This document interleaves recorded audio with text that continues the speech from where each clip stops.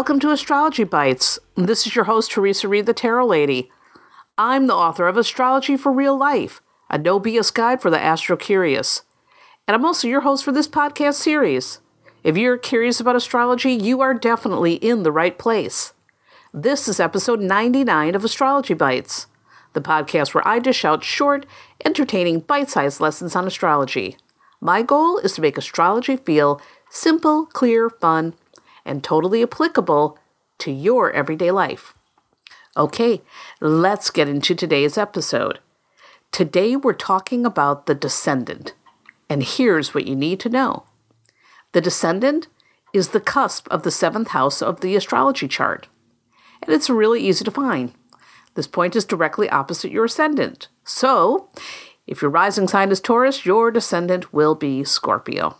It's as simple as that. All you got to do is look to what's happening at the outside of the seventh house.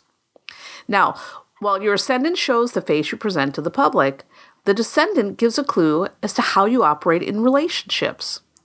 The sign of the cusp of the seventh house can represent what type of people you're attracted to and how you might start a romantic relationship.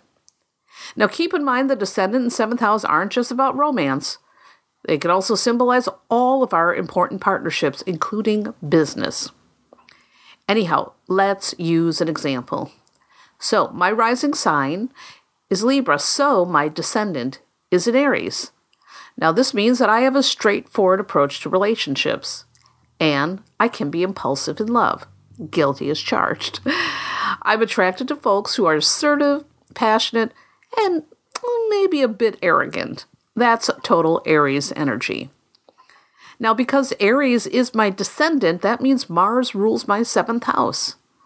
And my Mars is placed in my natal 11th house of friends and social.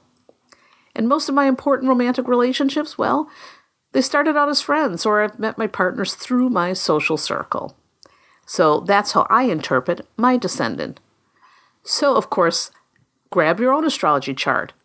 What's on the cusp of your seventh house? What does that say about the people that you're attracted to? Or how do you initiate a relationship? Check it out and have fun with this. All right, people, that's all for today's episode.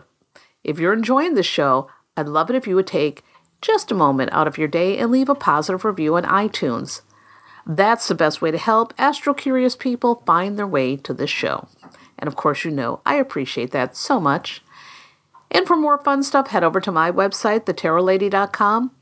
You'll find tons of resources about tarot and astrology, including free monthly forecasts and horoscopes and lots more. Again, that's thetarotlady.com. I'll see you there. And remember, no matter what's going on in the cosmos today, ultimately you are in charge of your life.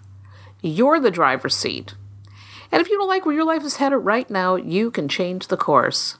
You're the boss and you've got that power. Be kind to yourself and others and make smart decisions. I'll see you in the next episode.